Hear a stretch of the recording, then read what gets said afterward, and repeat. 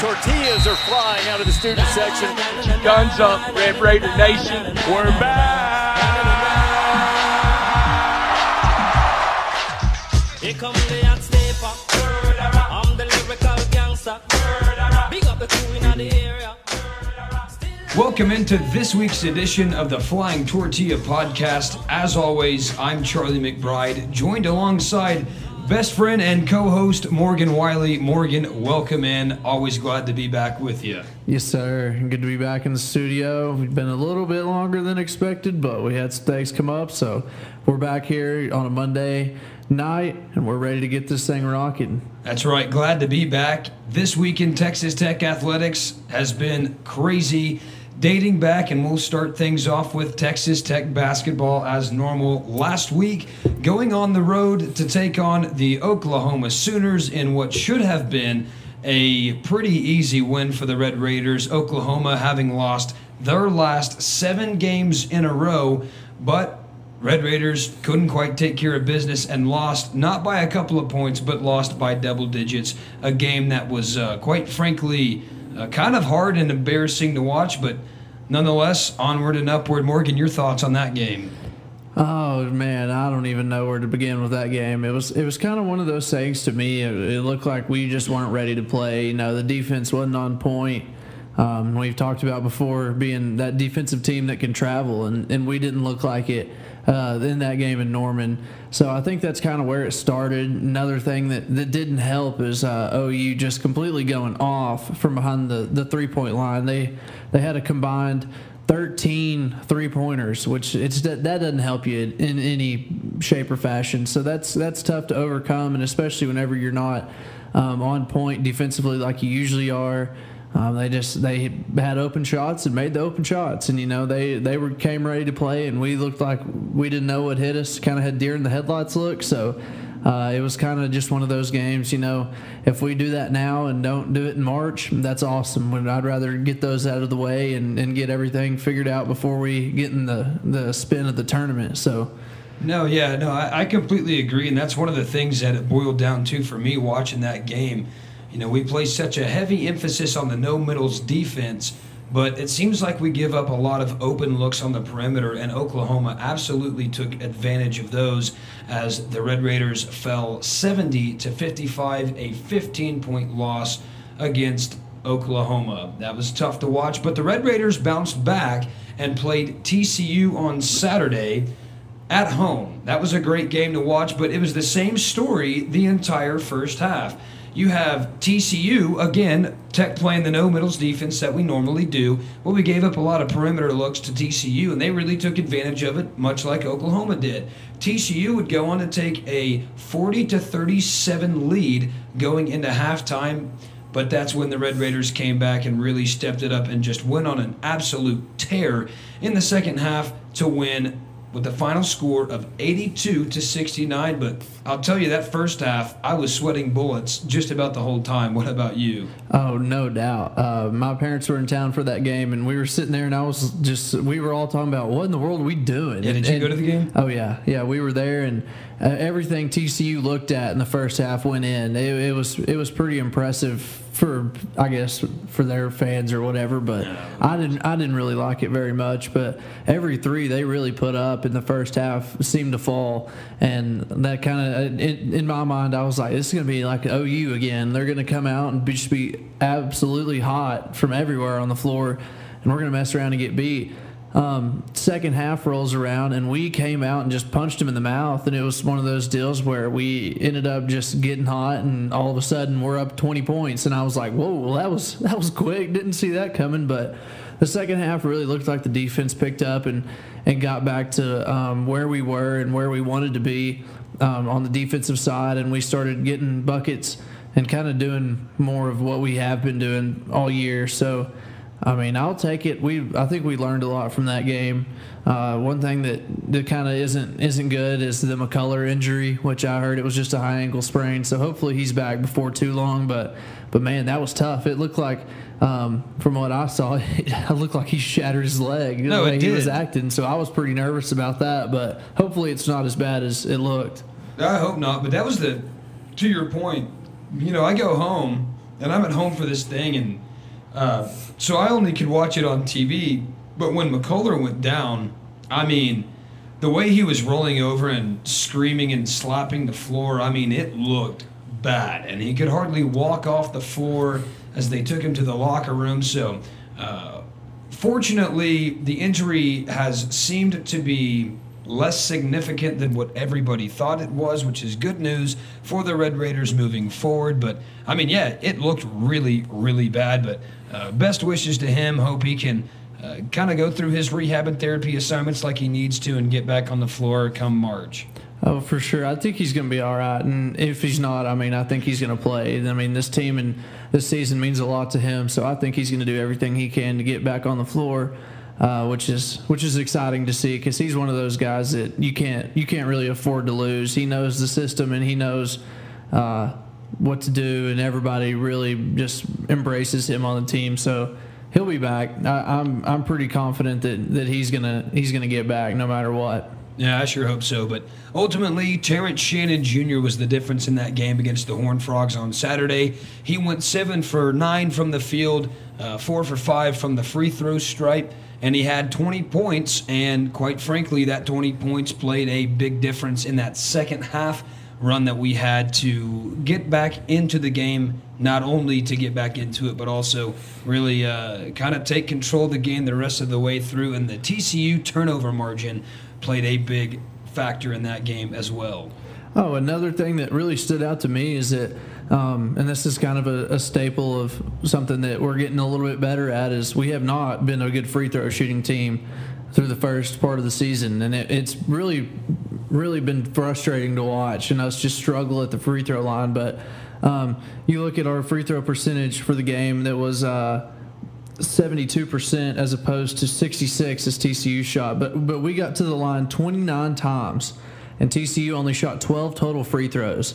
So it was kind of one of those things where we were down and we started getting fouled, and we ended up making free throws, and that's kind of what got us back into the game. And there in the first half, we got into the double bonus pretty early in the first half and kind of clawed our way back in at the free throw line, which we started like 2 for 6, and then I was like, dang, this is going to be another one of those games where we can't shoot free throws. But we fought and got those fouls and started making free throws and shot 72%. So, which isn't anything to just be shitting about and just being so happy. We shot 72%, which from where we have been is pretty good. But I mean, you can always improve, and that's something that I'm going to be looking forward to, and that's something that we're going to have to fix down the stretch, and especially in closer games. And with Baylor coming to town this week, that's something that you got to win, is the free throw percentage. Yeah, no doubt about it. And let's fast forward to this week. Wednesday, the Baylor Bears come to town. Baylor, they're still, they're a pretty good ball club, and they've been playing good basketball. They've had a couple of games where they've lost that maybe they shouldn't have, but then they turn around and beat Texas on Saturday 80-63. I mean, just beat the dog out of Texas. So what does that say about this Baylor team coming into Lubbock on Wednesday? Well, one of the big storylines of that game is Baylor's, forgive me for the pronunciation of this name, but I'm going to take a stab at it here. Chamwa. Do you have any idea? Dude, I don't. And I've seen this guy play a few times this year, and every time I see his name pop up, I'm like, dude, I don't even know where to start with that. I think his first name was like Robert or something, Rodney. I think the correct pronunciation is Chamwa Tachitoa? Well, so forget that. Anyway, he's one of Baylor's leading scorers.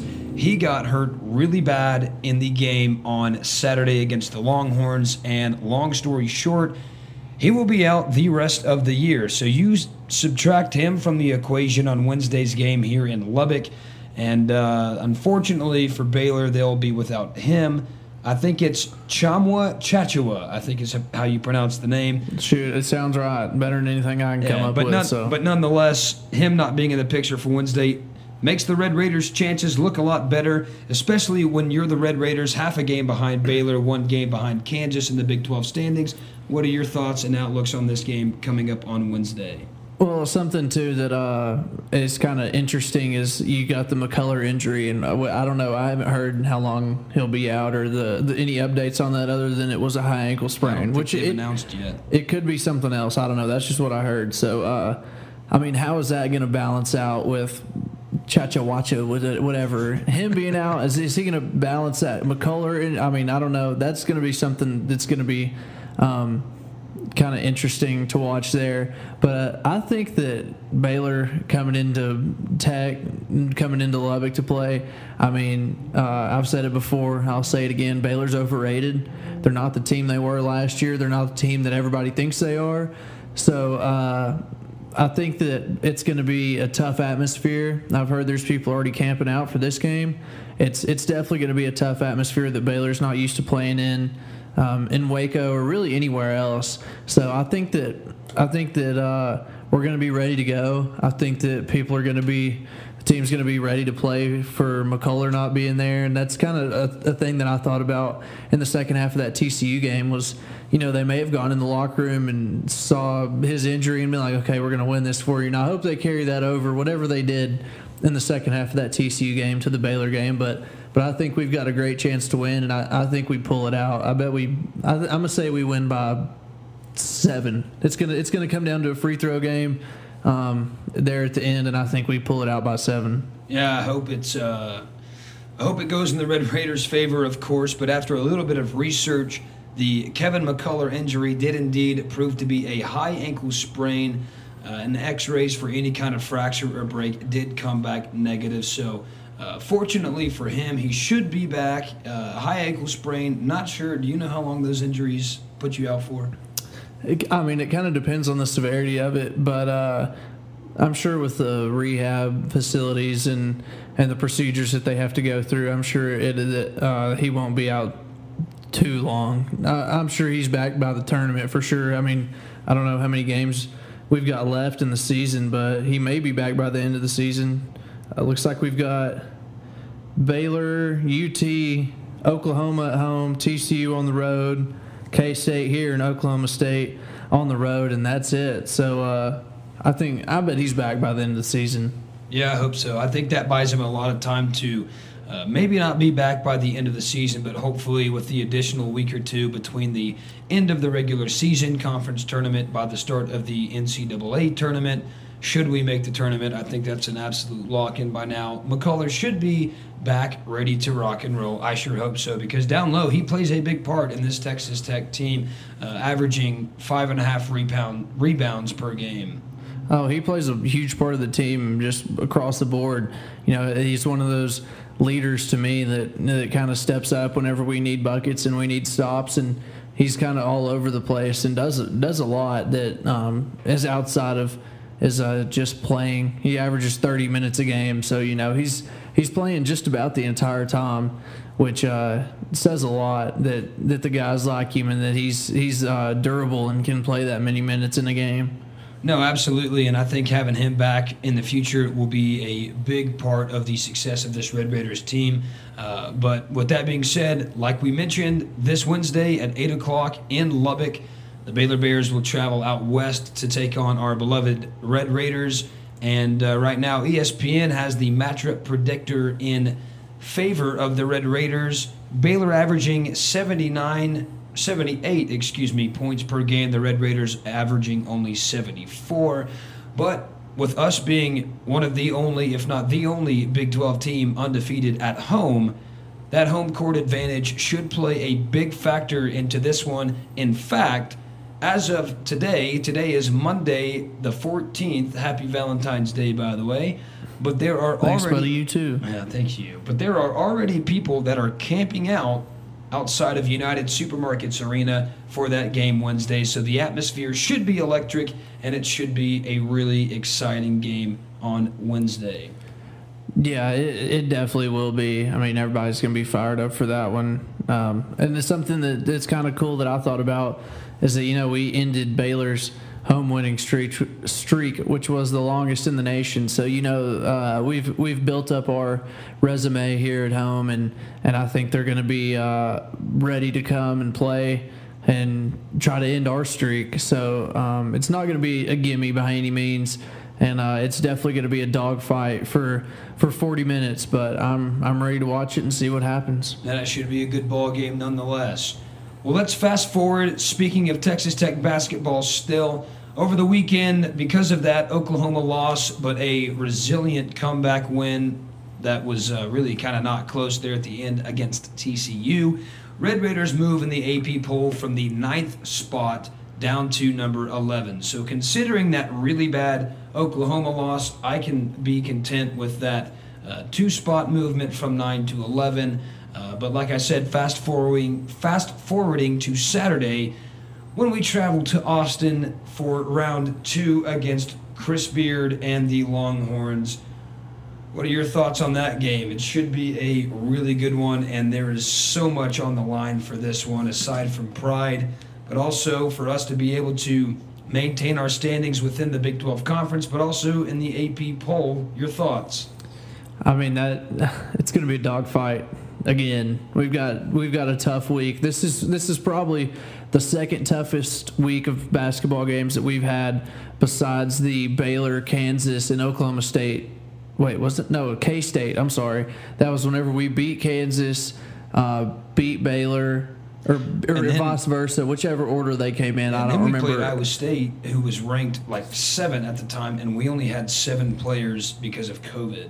And that was before that. I guess the Iowa State game was before the Baylor and Kansas stretch. But anyway, we ended up playing 3 games in a week because of rescheduling and stuff like that. But that was probably the toughest week that we've had so far, and that loss to K-State was whatever that was. We just came off 2 big wins and kind of were tired, I assume, after traveling and doing all that. But yeah, I'm excited for the Texas game too. It's going to be another one of those dogfight games, and nothing's going to come easy. We got to play them at their house. I'm hoping that there's going to be quite a few Red Raiders there, and I'm hoping that defense will travel.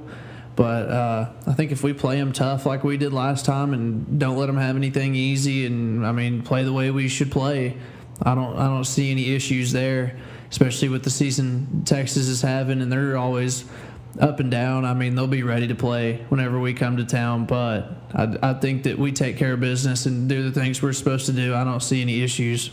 Yeah, I totally agree, and that's part of the reason that Red Raider Nation always travels well. UT tried to do what they could to eliminate any and all Tech fans from attending the game on Saturday with their whole, for lack of a better term, excuse the profanity here, but the shit show of a ticket purchasing situation was really bad. But you can only think that Red Raider Nation will still find a way to show up and show out. So I think that's going to have quite a bit of an advantage to us as well, but nonetheless, it should be a really exciting game on Saturday, and I think the Red Raiders have a pretty good shot to get the job done. I think the only way that you can keep Tech fans from getting in that game is to either A, burn the arena down, or B, host it in a practice gym with only 20 seats. I don't see any other way. They're going to find a way, even if they have to travel to Austin just so that they can be inside the city limits to get a ticket. I mean, fans are crazy. They'll do anything, I think, and I think UT fans knew that and they tried their best. But I'm excited to see how well they did. I don't think they did pretty well, but I mean, at the same time, they're not losing anything from us buying all their tickets. It's not like the UT fans are going to go to the game anyway. They don't care. They haven't been to the games all year. Why do they care that we buy them? We're just supporting Austin. We're just trying to help out their local economy. Well, you make a good point. I saw a hilarious tweet from somebody earlier in the week where Chris Del Conte, the athletic director at the University of Texas, said that no students at the University of Texas will be turned away from Saturday's game against Texas Tech. All the students that will be let in are allowed to fill any and all empty seats in the upper deck should they not find a seat in the student section. And some Tech alum posted this tweet that said, "I hope to God some Texas student tries to sit in the seats that we bought. They will have hell to pay." So that will be interesting to see on Twitter come Saturday. But nonetheless, Texas and Texas Tech Saturday at 11:30 on ABC. Weird start time. Weird channel to play college basketball on, but should be fun. No kidding. It's going to be like the I guess, what time is that game usually? Like the 3 o'clock CBS SEC football game. That's always the big deal with, what's the dude's name? Brad Nessler? Brad Nessler and, Yeah. what's the other guy's name? I don't know. He's an old guy now, but yeah, I don't remember his name. I want to say I feel like we gotta come up with this. It's somebody does he the one that does the games with Tony Romo? No, that's at the Jim NFL? Nance. Yeah, Vern Lundquist and Brent Musburger and Brad Nessler.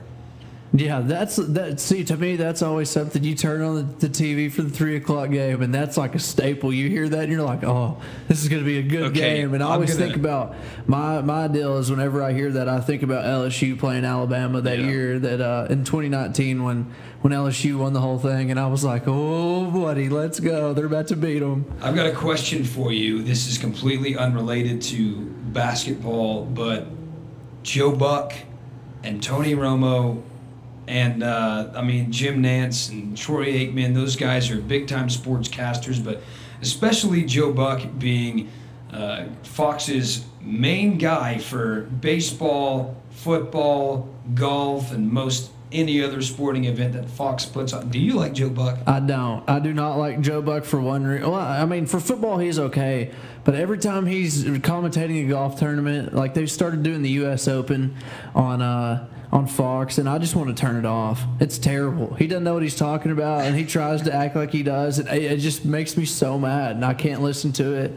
So, I mean, I guess for anything other than golf, he's okay. But I would much rather listen to Jim Nance and Tony Romo on just about any sport. It doesn't matter. All right, well, I've got a question for you again. Would it be fair to say that even though you don't like Joe Buck, anytime, whether it's a Sunday night football game or it's a World Series or something like that, would you agree that anytime you flip on the TV and you hear somebody like Joe Buck commentating the game, you know it's a big game? Yeah, I'll give him that. And I mean, he does get those big ticket games like that because he's one of the most well-known commentators. So yeah, I'd say so. Well, that's fair. Joe Buck, if you're listening, shout out to you. Some of us don't like you. Some of us do. Nonetheless. Well, just stop commentating golf. It's not your arena. Just admit that you don't know what you're talking about. Call me. I'll come. I promise. I'll come do it for free. Come commentate the U.S. Opens every year. Maybe for a beer or two, you'll do it. Yeah, free beer all weekend, and I'll come do it. No doubt. With that being said, once again, Saturday 11:30 on ABC, you can catch the Red Raiders and the Texas Longhorns live from Austin. Hopefully, is a home game 2.0 for the Texas Tech Red Raiders, but no guarantees as the ticket situation has been a complete disaster. With that being said, that about covers the Texas Tech Red Raiders basketball segment of this podcast, with one exception, March Madness. Not a whole lot of differences between now and the last time, but your thoughts on the upcoming NCAA tournament selection Sunday being here in just about a month. Yeah, it's going to be interesting, and the season's still not over. There's still a lot that can happen. I mean, if I'm not mistaken, Purdue got beat on Sunday by Maryland, of all people, at home. Like, Purdue lost to Maryland at home, and Maryland is not a very good team from what I've seen and what I've heard. So that was a big shakeup, and that took Purdue down from 3 to 5, potentially knocking them out of a 1 seed. So we've got that going on. I don't know. There's a lot that could happen. I'm pretty sure Auburn still has to play Kentucky again at home. Not Auburn home, Kentucky home. So, I mean, there's a lot still to come. It's not over till the fat lady sings, and she hadn't warmed up yet, so who knows? Which is funny because you look at a team like Houston, too. Well, Houston was on an absolute tear. Well, so they lose at home to SMU, I guess it was SMU they lose to, at home against. Then they play Memphis on Saturday and got beat pretty bad too. 2 pretty bad losses for Houston. They go from number 6 all the way down to, I believe, 14 in the polls. And so, I mean, it's just that just goes to show, no shade at Houston, but there are no guarantees in college basketball, so that should make March Madness much more fun, as if it wasn't already. I really think, in my mind, every conference is pretty competitive so far this year, and you kind of have those toss-up games, like Arkansas beating Auburn the other day, which was nuts. I mean, nobody's safe, especially if you're ranked high. You've got a target on your back, and people are going to come after you full speed. But I think the one lock is going to be Gonzaga. I feel like their conference is not strong. I feel like there's nobody there that's going to be good enough to beat them. But on the turn side of that, I feel like you get into March and in the tournament time, I feel like Gonzaga's not going to have the strength and the depth of having those close games like everybody else has. And I mean, you can put them 1 seed, but they're gonna come up with somebody that's just gonna not go away. And I mean, I feel like are they Big East? Or no, they're Gonzaga? not. Yeah, what conference are they in? They are in the I don't know. They're up on the Pacific Coast, so it's they're in the. Gosh, dude, I don't really know. But nonetheless, to your point, while you're looking that up, it's one of those crazy things, though, is that it's a team like Gonzaga where they really don't have much talent within their conference. That's what's always weird about those teams, is how good are they going to be when they make it to the NCAA tournament?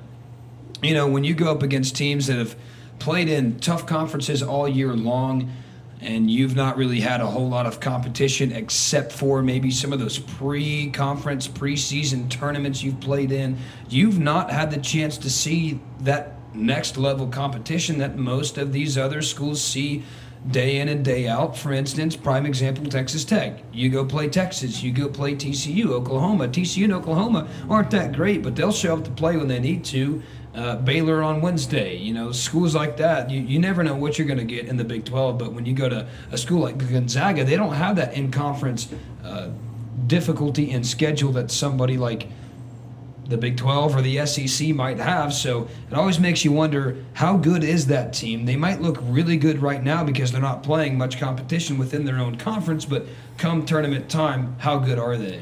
Yeah, and that's something that is kind of lost in translation, like from football to basketball season, is that you look at, we'll take Cincinnati, for example. People didn't want them in the college football playoff because they haven't played anybody. But then you have a team like Gonzaga who hasn't played a single person all year other than UT and Tech, were really their 2 toughest games other than Duke, which they ran all over Duke at the beginning of the year. And Duke's young. But anyway, they haven't played anybody and no one cares. They're like, oh yeah, they're number 1. They're probably going to win the whole thing, and they're not. I don't see them even getting close. Which they are a very good team, and I'm not saying that because they can shoot. They've got big guys that carry them. But I mean, you look at their conference. They're on a 14-game winning streak and are 10-0 in conference.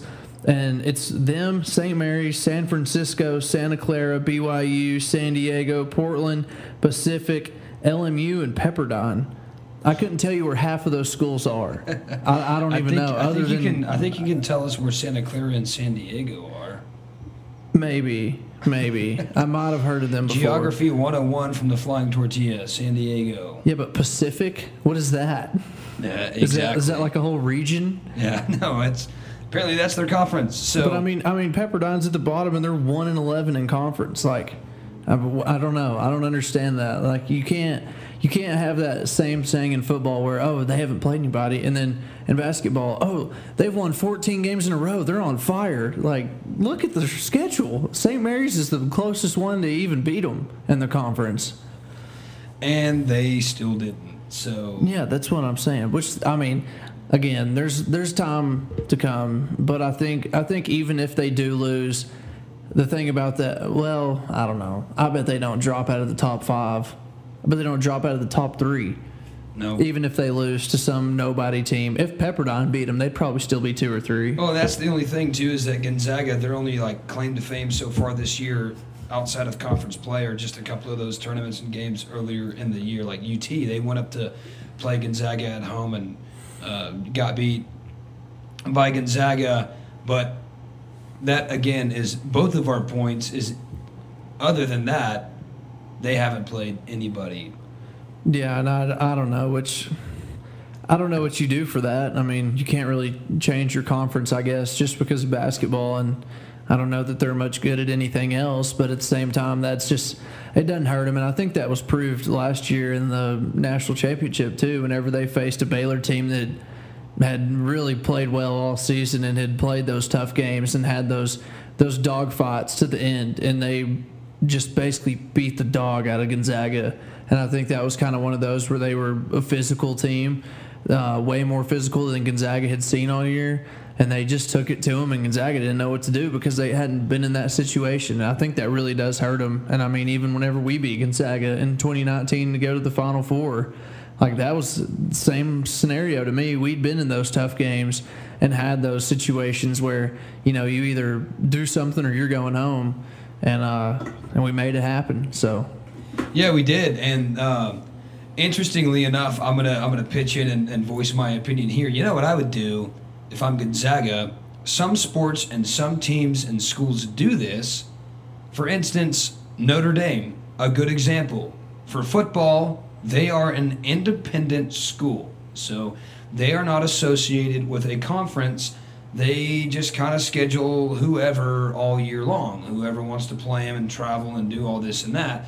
But for every other sport, or most all of their sports, they are in the ACC. Baseball, basketball, ice hockey, they're all in the ACC, but football, they're still independent. So if I'm Gonzaga, my question is, hey, why don't you keep every other sport in the West Coast Conference and put basketball maybe in like the Pac-12? Because that's right in their geographic region with Washington, Oregon, Oregon State, USC, UCLA, Arizona State. You're like, geographically speaking, you're not moving hardly at all, if any, and you'll be faced with a lot better competition there. I mean, if they can make that happen, I think that would be a great look for the Pac-12, but also for Gonzaga, and that would help kind of counter the argument of, well, they don't play very many good conference games.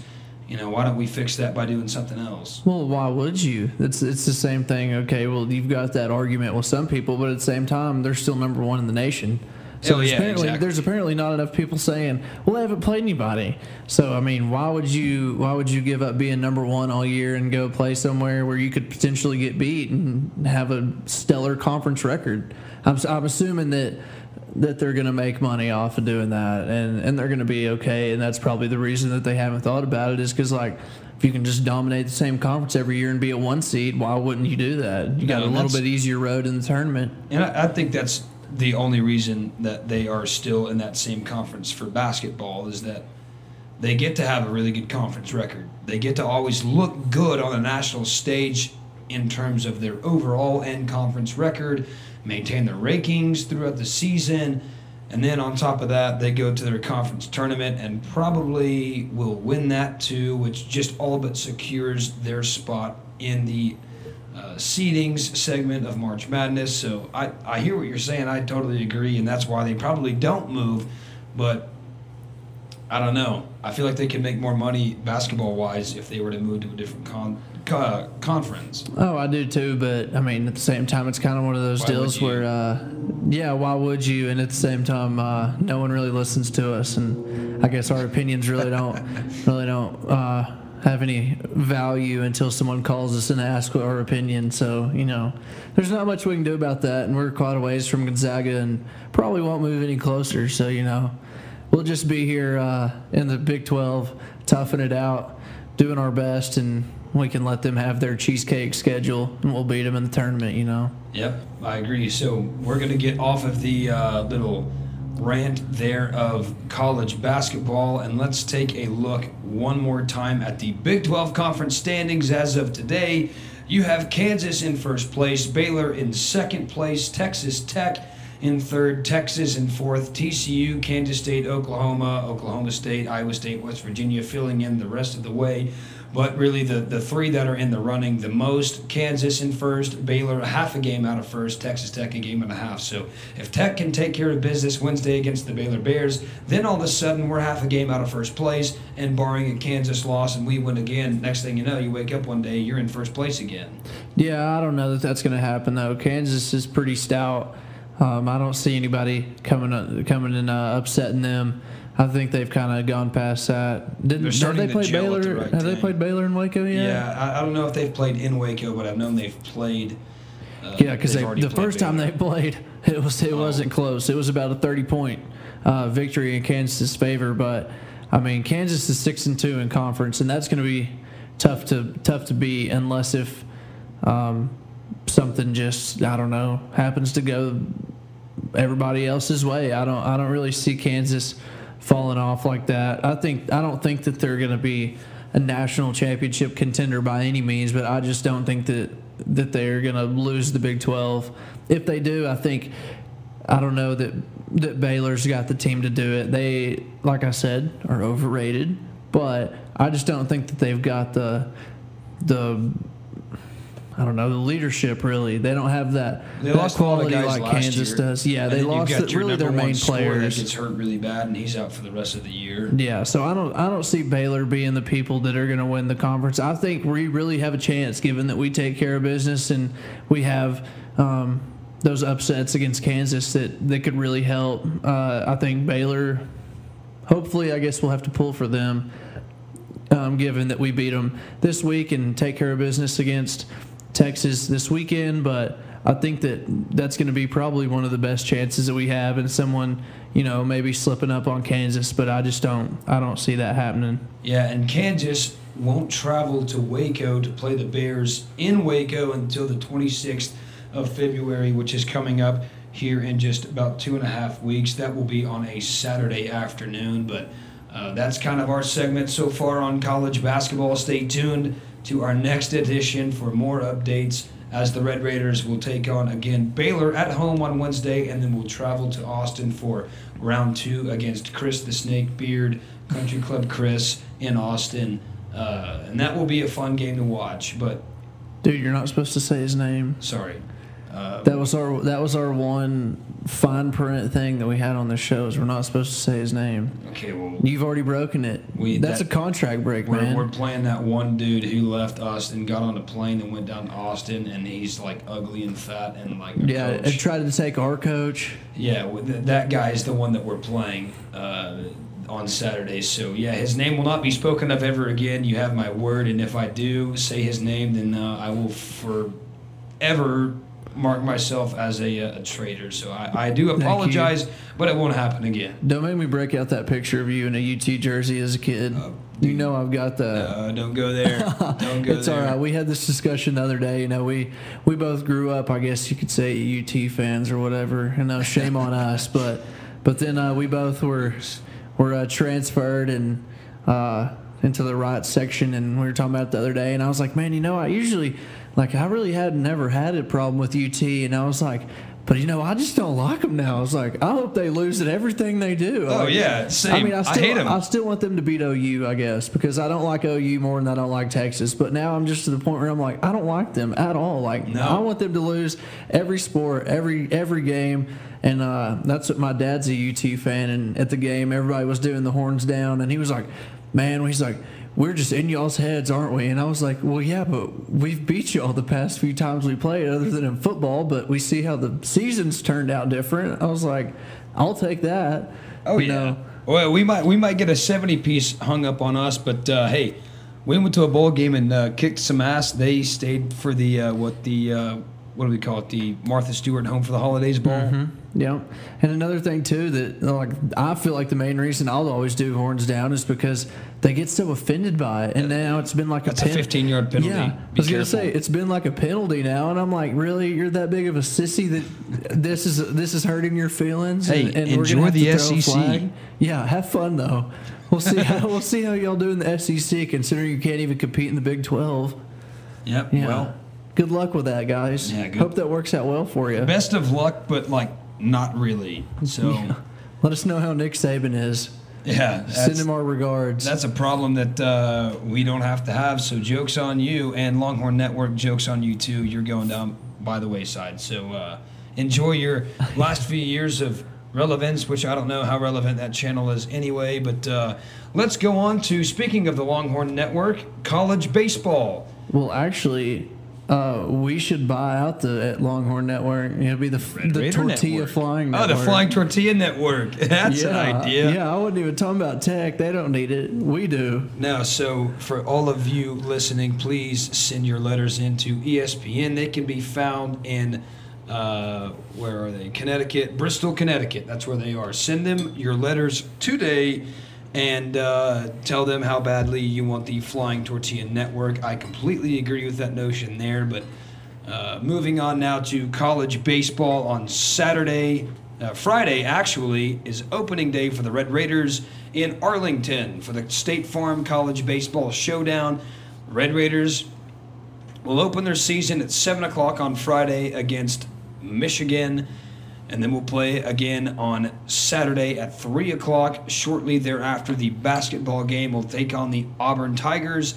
And then again on Sunday to complete the trifecta against Arizona. All three baseball teams are pretty good, but the Red Raiders have a lot pointing in the right direction for them this year, and hope that they can take care of business not only this weekend, but allow that to translate into the rest of the season as they'll come home and play in their home opener the weekend thereafter.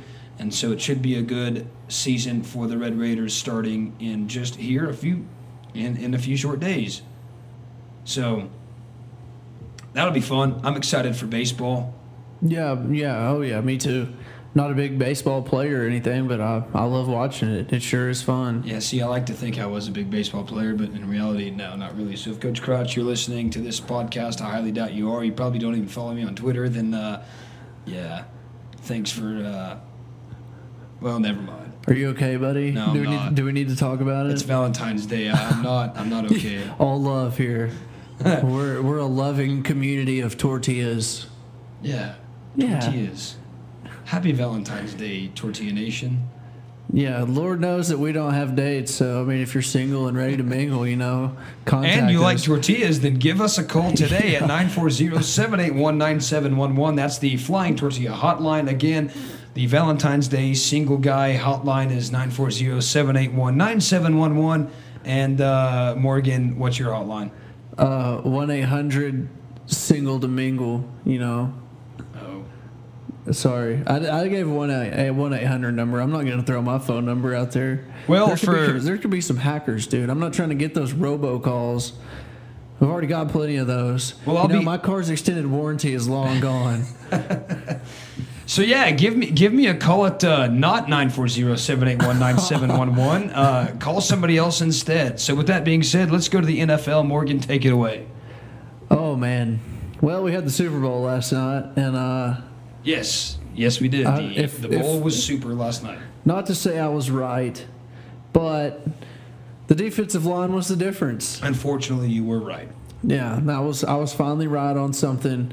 We completely airballed the conference games. Oh, yeah. Missed the NFC and the AFC. Got those completely wrong. But so if you want all of your betting suggestions, don't ever call the Flying Tortilla. That, again, is not 940-781-9711. Again, call somebody else. But sorry to interrupt, Morgan. Go ahead. Yeah, no, I mean, it was just kind of one of those deals to me where they really had Burrow running around the entire game. They never let him get comfortable in the pocket, and he's one of those that he can scramble and make things happen. But to me, it's hard whenever you can do that, but you have to do it all game. It just doesn't get any easier, and it takes a toll on you really. And I just feel like the Rams' defensive line was way too tough for that offensive line for the Bengals, and I think that boiled down to being the difference was defense. And they always talk about, well, defense wins championships. Well, yeah, it does. And there were some questionable calls, I'll say that. But at the same time, if you want to get into the whole deal of that goal line series where they threw a few flags on the Bengals. Okay, well, that's great. What if they throw that flag on T. Higgins there to open up the second half whenever he basically threw Jalen Ramsey to the ground? Like, okay, so if you want to talk about the refs blowing it, what about that call? Because it all translates back. I mean, the refs aren't going to blow it there at the end. Like, it's a series of things. And what if they would have scored here? You know, there's all these what ifs. But I think that it was just the defense that did it for them.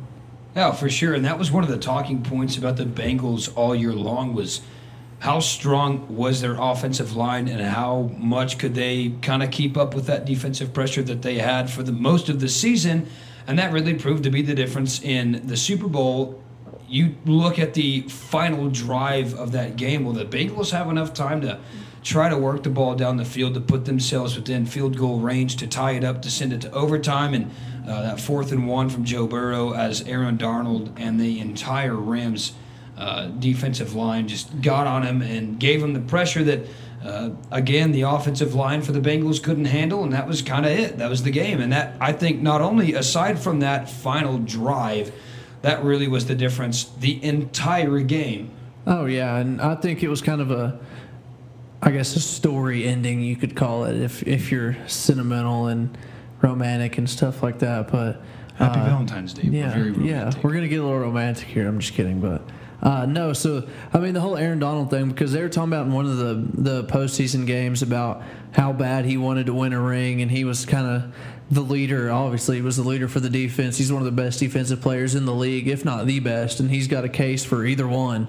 But he was kind of the ringleader there, and so I think that it was kind of a right ending, I guess you could say, for him to get that final sack and to seal the deal.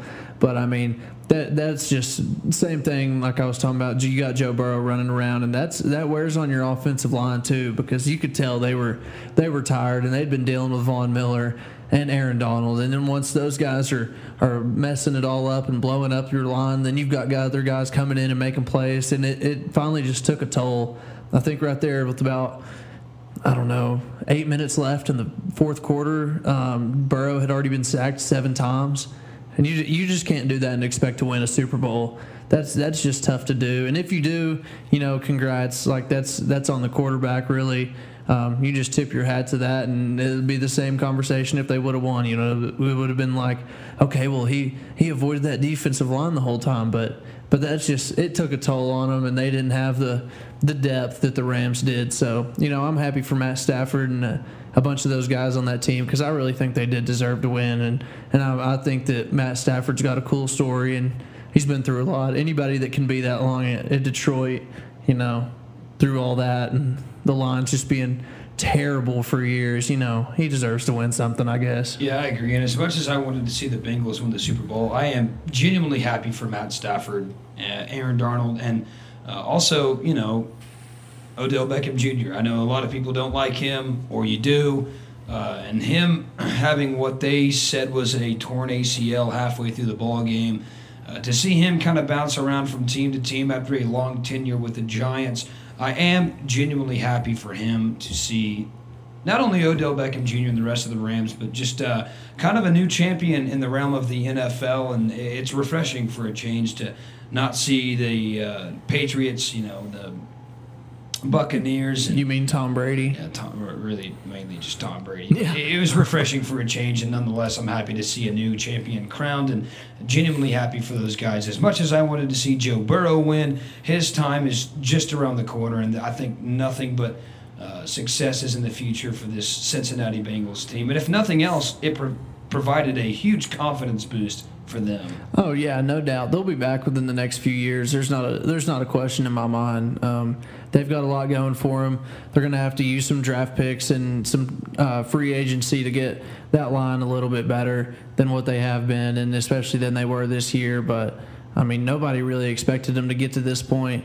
So I think they'll be back here before too long, and it's just going to be a matter of time and them kind of maturing and growing as a team, and it's a lot for you look at Joe Burrow being his second year and Jamar Chase being his first year, T. Higgins isn't too much older than them, and if not the same class as Joe Burrow, but I mean they've got a lot going for them, and they'll be back. They'll get there. Yeah, they will, no doubt. So Once again, everybody on planet Earth saw the Super Bowl and know that the Bengals won, and so that about does it for our NFL segment. Hey, speaking of our NFL segment, though, let's just briefly touch on the halftime show. We've started a new segment here on the Flying Tortilla podcast where we talk about new music artists that we've been listening to lately. But let's talk about the halftime show. Speaking of music, what were your thoughts? I mean, I thought it was pretty good. I know there's been a lot of controversy and kind of backlash on it, but for me being, kind of grew up listening to Dr. Dre and Snoop Dogg and them kind of being your like top rap guys, I don't know. I thought it was pretty good. Eminem was pretty solid. I thought 50 Cent was a nice touch. I didn't know he was going to be there, and then they threw it on him, and I was like, oh my gosh, it's 50 Cent. That's kind of cool. I thought the one part that wasn't so hot for me was Kendrick Lamar. That was kind of weird. I don't know what he was like doing dancing wise, and it was just kind of a little strange, and it kind of took away from everything else that they were doing. So I didn't like that part, but I mean, overall, I thought it was pretty solid, better than some other ones I've seen, other than Shakira and J-Lo. That one was, that one was probably my favorite. Wasn't a huge fan of that like one. Not even like music wise, just to see Shakira and J-Lo at the same time, like that was pretty cool. That's fair. They're pretty good looking.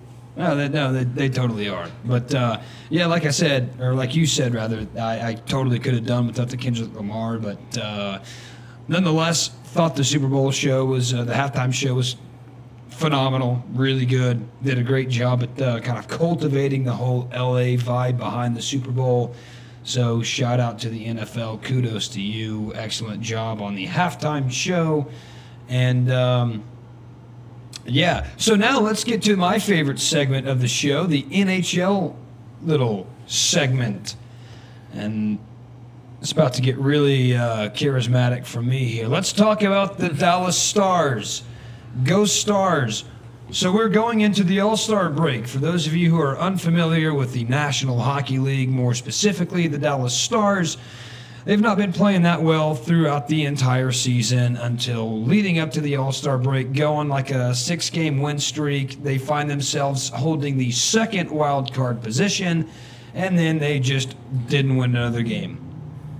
So next thing you know, Stars are fifth place in the wild card standings for the Central Division.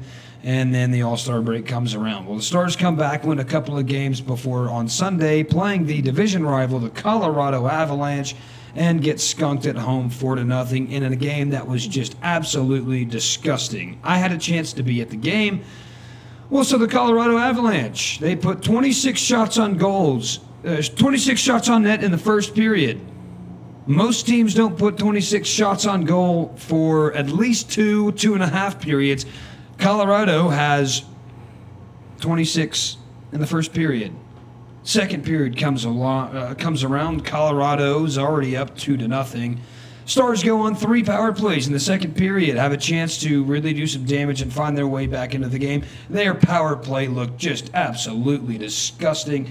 They had, out of the 3 power plays, 4 shots on goal. And for those of you, again, who aren't hockey fans, in the power play in hockey, you are the opposing team who the penalty gets called against. Well, you have one of your players that goes to the penalty box. So automatically it becomes a 5-on-4 advantage for whoever is on the power play. For the Stars, when you have a 5-on-4 advantage, there's no excuse for you to not be able to control the puck in your own zone and put pucks on the net and get quality scoring opportunities. Stars didn't do that at all. Out of the 6 minutes of penalty minutes they had in the second period, got 4 shots on net, and literally never scored the entire game, losing 4-0. Now the Stars sit in third place in the wild card and have a lot of work to do. But here's the interesting thing about the NHL. They are halfway through the season. Stars have a lot of time left to make up for the mistakes early on in the season, but quite frankly, they play 82 games in the National Hockey League. Games 40 through 60 are really what defines your team, and they're in the thick of it now, and they don't look too hot. So the trade deadline coming up quickly.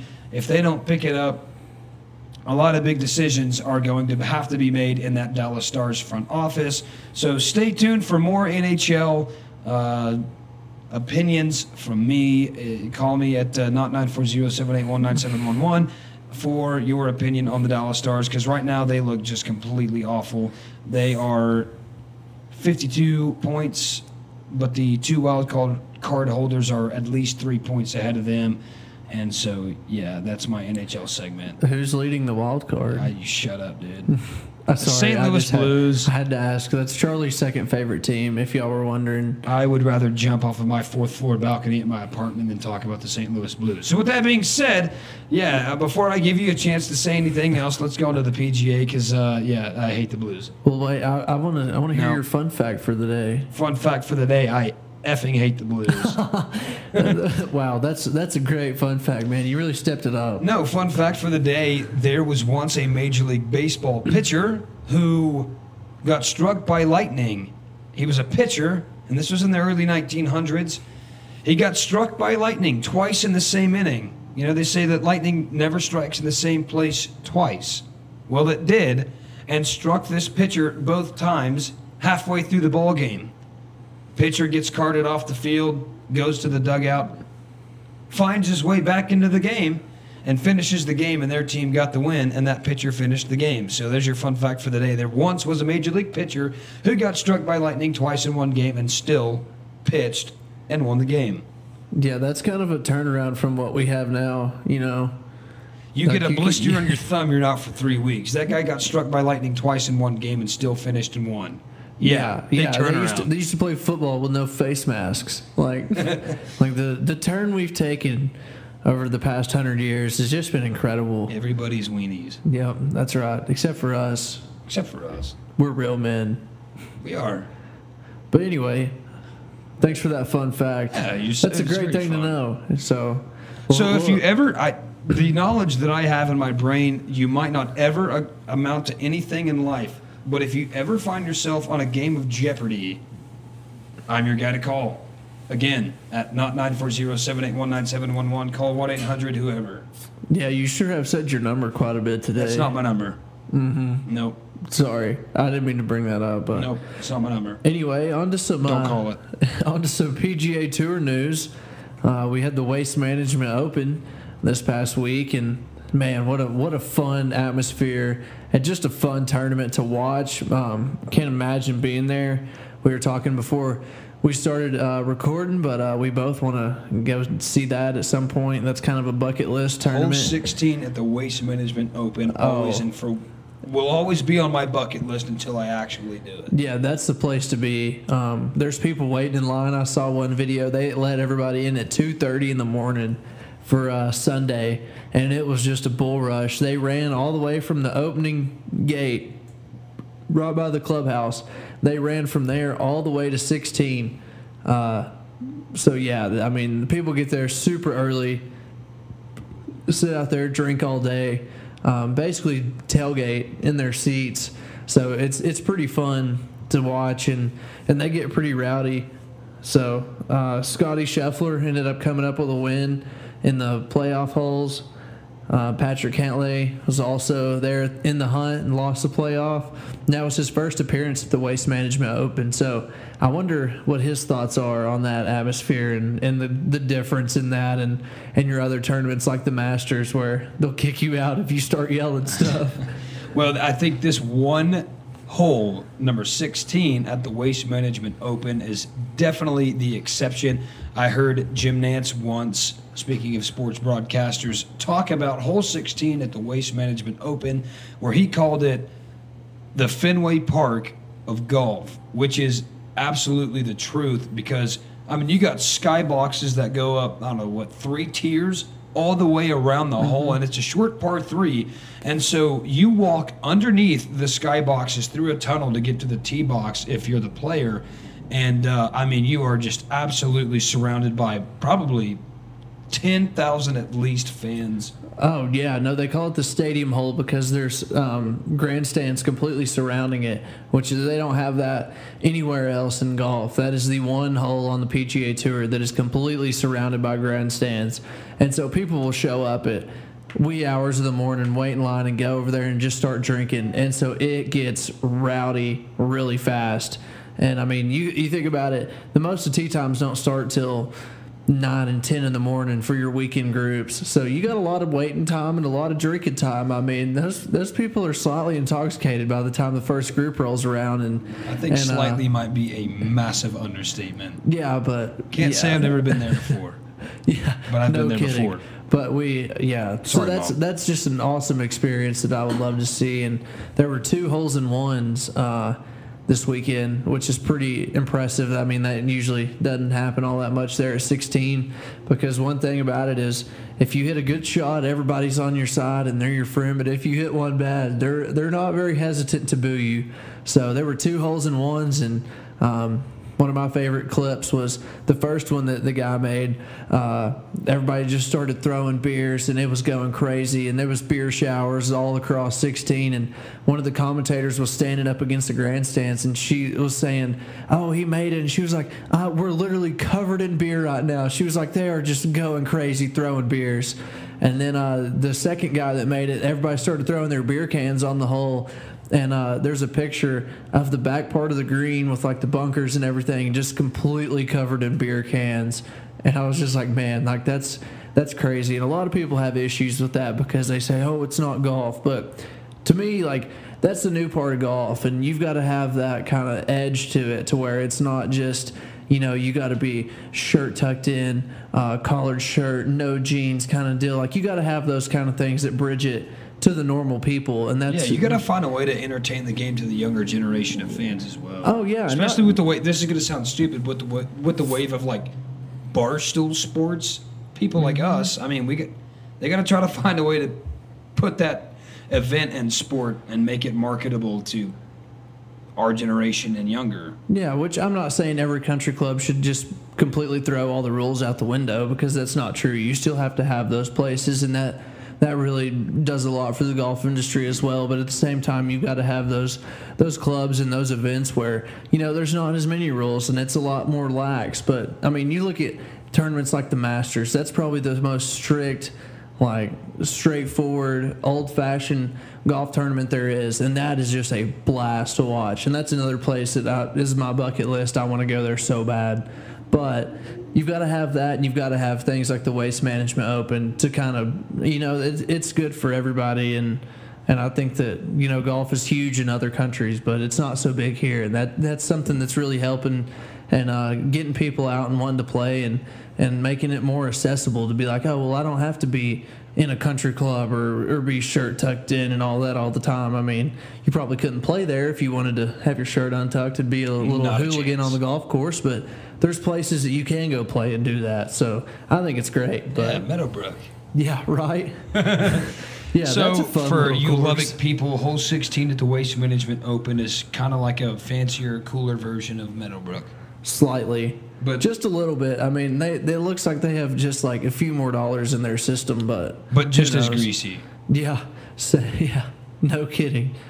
But yeah. So another thing with the PGA Tour, and I actually did some more research onto this whole Saudi Golf League, and one of the main things that they're really pushing, and the main argument behind why this would be better than the PGA Tour is that so the way the PGA Tour works is that you get paid based off your placing and how well you do in tournaments and that kind of stuff. So, I mean, you can be really good and make a lot of money like Tiger Woods, or you can be not so good and you don't really make that much money. And a lot of golfers have 2 jobs. Like, they'll go play golf and do all that, but they have a job on the side because they don't make enough. So one of the things that they want to do for the Saudi Golf League is that they're going to do everything on salaries. And one of the stats that I saw is that they offered Bryson DeChambeau $135 million. Yeah, $135 million. For how long? Like, is there like a year stipend behind that? I'm sure there was more to the. I just saw this deal on Golf Digest Instagram, but guess how much money Tiger Woods has made in his entire career? I don't even know where to start. I mean, I would guess it's in the 100 million range at least. 121. and they're offering him a 135. Which at the same time, it's like, okay, I can make. I mean, DeChambeau, in my opinion, is not that great. He's just weird and does too much funky stuff to not be very scientific. Yeah, but if you're going to pay you $135 million, I think I'd be like, okay, when do you want me to sign up? Yeah, no kidding. When should I be there? But especially after Tiger Woods only made $121 million. And you could already start out making $24 million more than Tiger Woods ever made in the PGA Tour. That's insane. That's nuts. Especially when you think of, okay, DeChambeau's not even one of the top players. What are they going to pay a guy like Dustin Johnson or like Brooks Koepka? Yeah, that's Colin Morikawa. Unbelievable to think about. And much less the people that are playing in Saudi and other countries already. Like, I don't know what their funding is or where it's coming from, but they must have a ton of it. That's crazy. I know you mentioned that one time about the salary, but like putting those numbers next to one another, Tiger Woods making less overall in his career than what they're offering Bryson DeChambeau salary paid. That's crazy. Yeah. Which the only thing I will say that kind of is kind of a turnoff for me, I guess, on the Saudi League is that you have people in the PGA Tour that are kind of your Cinderella stories and people that just come up from literally nothing and like they've just pop up randomly and go win a tournament or place really well in a tournament and that's kind of the deal is, anybody can really make it and that's what's cool about it. But then you turn into the Saudi League where they're paying people yearly contracts and that kind of stuff. I think you kind of go away from that and it kind of turns into more of a NFL, NBA kind of thing where, you've got to do all kinds of crazy stuff like that. And you don't have those guys that just kind of come up out of anywhere, which, I mean, your level of golf is going to increase in that way and people getting paid to play. It's going to be a lot better golfers. But at the same time, I think that's something that's really different and cool about the PGA Tour is that there's guys that I've never heard of that'll show up and be leading a tournament. There was a guy that was on an exemption this week that was leading going into Sunday. Yeah, he had just been there on like a certain deal. They gave him a tournament exemption for the waste management and was leading going into the last day of the tournament. Like that's something that you're going to get away from paying people wages, but I don't know. I guess they can do whatever they want. Again, until they call me and ask for my opinion, it really don't mean nothing. But I do think, to your point, it's really cool that they are kind of venturing to this new league, but at the same time, the PGA won't go away anytime soon. The Tour will always and forever be around, but it's kind of cool to have this new wave of golf coming around. It's almost like it's going to be the All-Star Tour, if you will. Mm-hmm. And with that being said, anything they can do, like we just talked about, to market to this new generation of golf fans, you'll still have your Cinderella stories in the big tournaments like the Masters and the Pebble Beach Open and stuff, and the U.S. Open and stuff like that. When you have these big-name players going to play in the Saudi Tour, and it's all of the biggest names in golf playing against one another, I think it adds to the level of excitement that surrounds the game. And quite frankly, as those players, if they're offered salary pay, I don't see any reason why you shouldn't or wouldn't want to go. Yeah, and that's the main argument that there is that, okay, you're gonna pay these guys like Bryson 135, and let's say it's over 3 years or whatever. You're still making more money than Tiger did in his career. Like, oh, right. Yeah, I think anyone with a brain would be like, okay, yeah, when should I be there? But I mean, it may be one of those things too, where how long is that gonna last, and what kind of staple is that gonna have on the world of golf and all that, which it may take off and it may be the new deal and the PGA may be done for. But I think for the time being, I love seeing the PGA too. And being from America, I guess you get to see all those courses that you kind of, to me, I always grew up wanting to play like Bethpage Black, Pebble Beach, TPC, Scottsdale, where they just were. The Augusta National, like that's top of the list. Like I think that's something that the Saudi Golf League may start kind of pulling them away from, and I think that's kind of sad. But at the same time, they may stick to it and do kind of a half and half tour where you're halfway overseas for the year and halfway back here. I don't know, and it's one of those deals where anything could happen. It's still up in the air, so. it'll be interesting to see though what they come up with. Yeah, well, think of it this way. The way that I think about it is that when you talk about two competing leagues, if you will, think of it like this. If you're an NHL player playing hockey and the Winter Olympics comes up, well, the league allows the NHL players to go home and play for their respective countries, but they always overlap. The Olympics is always right in the thick of the NHL season, so the league will go on a little bit of a pause and standby to allow these players to go back and go represent their countries. And, I think it would be really cool if the Saudi League could work out some kind of agreement with the PGA to allow these players to go play on the tour, but also go play in this new league that's coming up. Because, quite frankly, if you do it that way, everybody's making and maximizing as much money as possible. Because if I'm the Saudi League and I've got a tournament the same week as the Masters, well, you got a decision to make. Are we going to let our players go play in the Masters, or are they going to play in our tournament that we have coming up? And if I'm somebody like Bryson DeChambeau or Phil Mickelson or whoever's being invited to play on this tour, my argument is, well, why can't I do both? Why can't we do the Masters this week and then in 2 weeks do this other new tournament? Because if I place really well in the Masters, that's only going to make the viewership of this new tournament grow exponentially. And I see it as a win-win for everybody if they can work out some kind of agreement between the two organizations. Yeah, and I think what they're going to have to do is do a combo kind of deal, because you're not just going to say, okay, well, we're going to go to this league, but we're not going to play the Masters anymore. Like, that's one of the staples.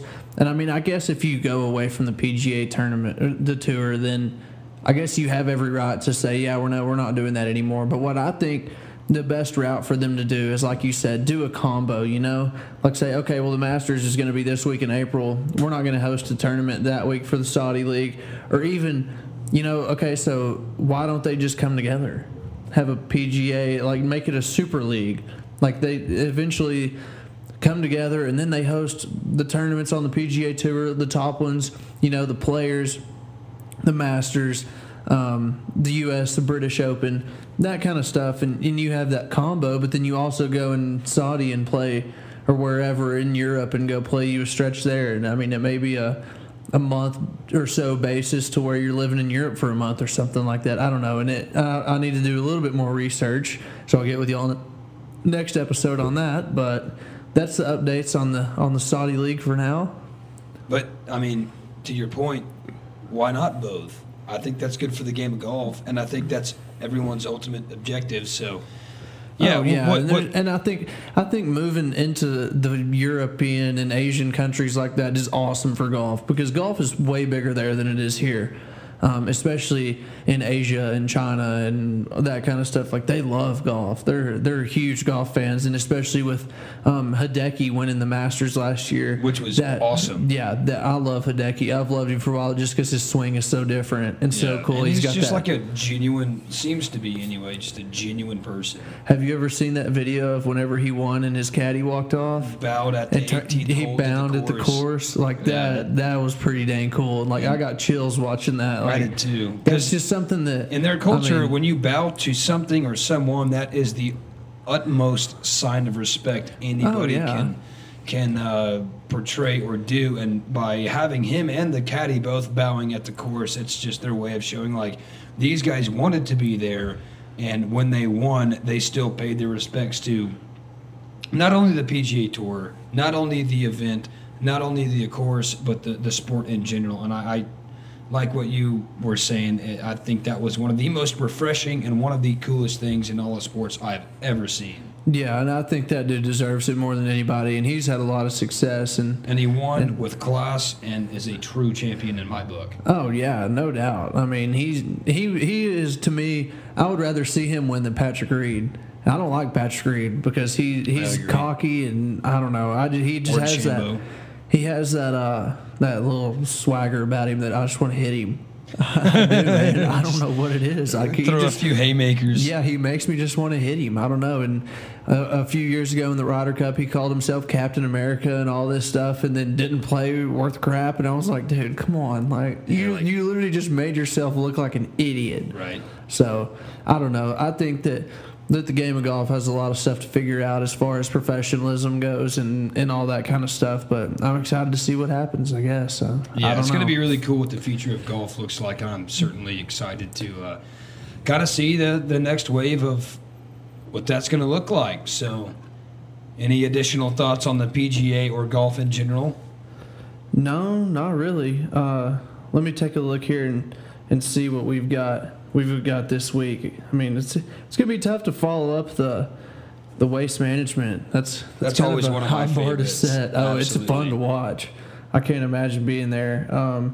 We've got the Genesis Open at Riviera Golf Course, another classic venue for golf. Yeah, it's beautiful. So yeah, Riviera this week. Purse is going to be $12 million. So that's kind of ties in. Winner gets $12 million. But you know the what? rest of that is kind of Bryson DeChambeau will get $135 million for playing in the Saudi League Tour, whatever you want to call it. That's right, and that's just for showing up too. Which I kind of have issues with that because how participation trophies. How serious are they going to take it? It's like the NBA to me. Like people, you could tell those players know I'm getting paid either way. Right. So, which leads us into our next segment, which is the NBA. It's still going. So this is our favorite segment of the show, the NBA. Yes, Morgan, it is still going. And my favorite thing to talk about, the National Basketball Association. The best team in basketball right now being the Detroit Pistons. A 12-win and 45-loss record. Just kidding. They're probably the worst team that's ever played awful. basketball. How do you only win 12 games out of a total of 57? You only win 12, which, I mean, I can't say anything, I guess. But hey, they're only 25 games out of first place. Yeah, they can come back to that on a 30-game win streak, maybe. So basically, the Detroit Pistons are the Texas Rangers. Sort of the Rangers of. They aren't the Astros, so. Yeah, shut up. So yeah, that's about it for the NBA segment. Anything you want to add to that? No, John Morant's still good. I saw some of his highlights the other day, and he had this one little deal. He drove in about free throw line, went up with it, and had a guy about to block it, goes up with his right hand or his left hand, switches it over, and just shoots it only with his right. Doesn't even have his left hand on the ball. I mean, it was kind of one of those little Michael Jordan-looking moves. But it was pretty clean, and I was like, oh, man, how do you even do that? Like, I try that sometimes, and it doesn't work. For me, at least. Morgan Wiley, the intramural basketball champ. Did y'all win your game today? Yeah, we did. We won by about 20. 16, actually. So still. Yeah. Double digits. The first half was pretty tough, but we pulled it together in the second half, hit some shots down the stretch, so how we many got points the win. did you score? I don't know. Gavin, if you're listening, how many points did you score? Gavin didn't play. This was a different team. Gavin's a chump. Yeah, that team plays on Sundays. We were off for the Super Bowl. Sunday League. So shout out Texas Tech Rec for letting us off for the Super Bowl. But yeah, that's very nice of them to do that. Yeah, but good win tonight. Good team win. So I'm happy. Well, good. Keep it rolling next week. So what's the best thing you saw this week? We'll go ahead and wrap this up. We've gone a little long, so hope y'all are still around. But, I mean, we've had a few rants and raves and hot takes, so we're going to go ahead and wrap this whole thing up. What's the best thing you've seen this week? So this is actually our favorite segment of the podcast, the best thing we saw this week, but I'm going to defer and let you go first because I think mine is a little better than yours. Well, I already know what you're going to say, and I'm a little nervous for that. But it's just one of those things. It happened. It was pretty funny. We did happen. Definitely enjoyed it. It was funny. But the best thing I saw all week, and I don't know. I guess it's kind of not that great of a thing, but it's pretty good for me coming from my district and my hometown. Is that there's two teams in our district, Petrolia and Seymour. Both of them, for lack of a better word, I hate them. Like they were our rivals in high school, which everything now between me and those guys is all settled. That was high school stuff, but it's just kind of one of those things you carry over a little bit. So there was a massive fight. They played each other, and this was just a straight-out street brawl. Fans got involved. One fan knocked this player in the face from Petrolia about 5 times, gashed his eye open, just really beat the dog out of him, which is kind of sad that a fan did that, but at the same time, I don't know the context, and he may have deserved it, may not, but at the same time, I don't think that fans should ever get involved with players like that, especially in a high school basketball game. So that was kind of upsetting, but at the same time, like, it's kind of a cool video. So you just look up Petrolia basketball fight, and you'll find it. It was pretty interesting, and it was a straight up street fight. It was greasy. Yeah, it was pretty rough. Very greasy. Best thing I saw this week. So for you Lubbockites out there listening to this podcast, there is a new bar, relatively new, however, on Broadway called Miguel's. Good time, great bar, good drinks, good food, good people. We're standing in line. They've got this neat outdoor patio, and we are standing outside. It's me, Morgan, and one of my buddies, Rosser, fraternity buddy.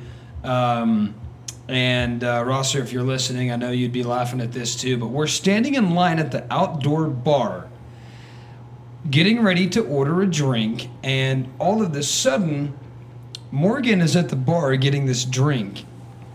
Well, I'm next in line behind Morgan, and out of the corner of my eye, I see this girl step to the left of me and kind of look me up and down and go back behind. And I didn't pay hardly any attention to it. I was like, well, yeah, that was weird, whatever. And all of a sudden, I hear a, hey, are you single? So I kind of ignored it, and I see Morgan turn around because it was directed at Morgan. And he turns around and says, yeah. This girl grabs him by the face and by the back of the neck, gives him a big old smooch on the lips, starts kissing him, whatever. A couple of seconds later, they stop kissing, and Morgan... It wasn't a couple of seconds. It was just one. We're going to clarify that. I don't know about that. I don't know about that. It was one. I was there. It was a scene to take in, and Morgan turns around and says, "Oh, well, thank you for that." So we're all laughing, and so that was one of the most random things I'd ever seen. So then I go up to the bar, and I'm standing there getting ready to order the drink that I'm gonna get, and this girl comes up to the left of me, standing right next to me, and poor girl. I mean, she just was not pretty at all, and that's the nicest thing that there is to say about that. And so she looks at me and is copying the exact motions that I'm doing, and I look at her and I was like, oh my God, no, this is not not happening. And so she said, "Charlie, are you single?" He said, "No." I said no. So I get my drink, going about my business, and that was kind of the extent of that. But funniest thing that I saw this week, Morgan getting hit on by some complete stranger at the bar, which, mind you, it was his 22nd birthday. So for those of you Flying Tortilla fans out there, happy late birthday to Morgan Wiley. But Thanks, yeah, he got a nice little smoochy smooch for some random chick at the bar at Miguel's. So if you're down for a greasy time, hit up my friends at Miguel's on Broadway. Yeah, that was pretty funny, and it was one of those deals where, like, I didn't even know what just happened. Like, I'd never had that happen to me before, but it was pretty funny. So just to think, like Rosser said, a lot of people pay big money for that kind of stuff. Yeah, that's right. We get to do it for free. Yeah. We as in you. Yeah, no kidding. I mean, I could have gone to Jags, and Lord knows how that would have turned out. I would have been a lot shorter on funds than I was just going to Miguel's. But so I'm glad that we just went to Miguel's. Jags is fun to talk about, never fun to go. Never been. Can't say that I have, but here it's a greasy time. So with that being said, that's the best thing we've seen this week, and I think that's going to do it for this week's edition of the Flying Tortilla podcast. Any last words from my man Morgan Wiley? Call your mom. She misses you. You know, I saw my mom this weekend. It was awesome. We had a great time. But give your mom a shout if you haven't talked to her, and you know, take it easy. If it's easy, take it twice. Be good or be good at it. All that good stuff. ain't got really much to say. Famous last words as a fool. Take it easy, and if it's easy, take it twice. That's going to do it for this week's edition of the Flying Tortilla Podcast. As always, be good or be good at it. Be good. Be good. Nice. Be good at it. Thanks for listening, and we'll see you all next week on the Flying Tortilla Podcast. Thanks for listening.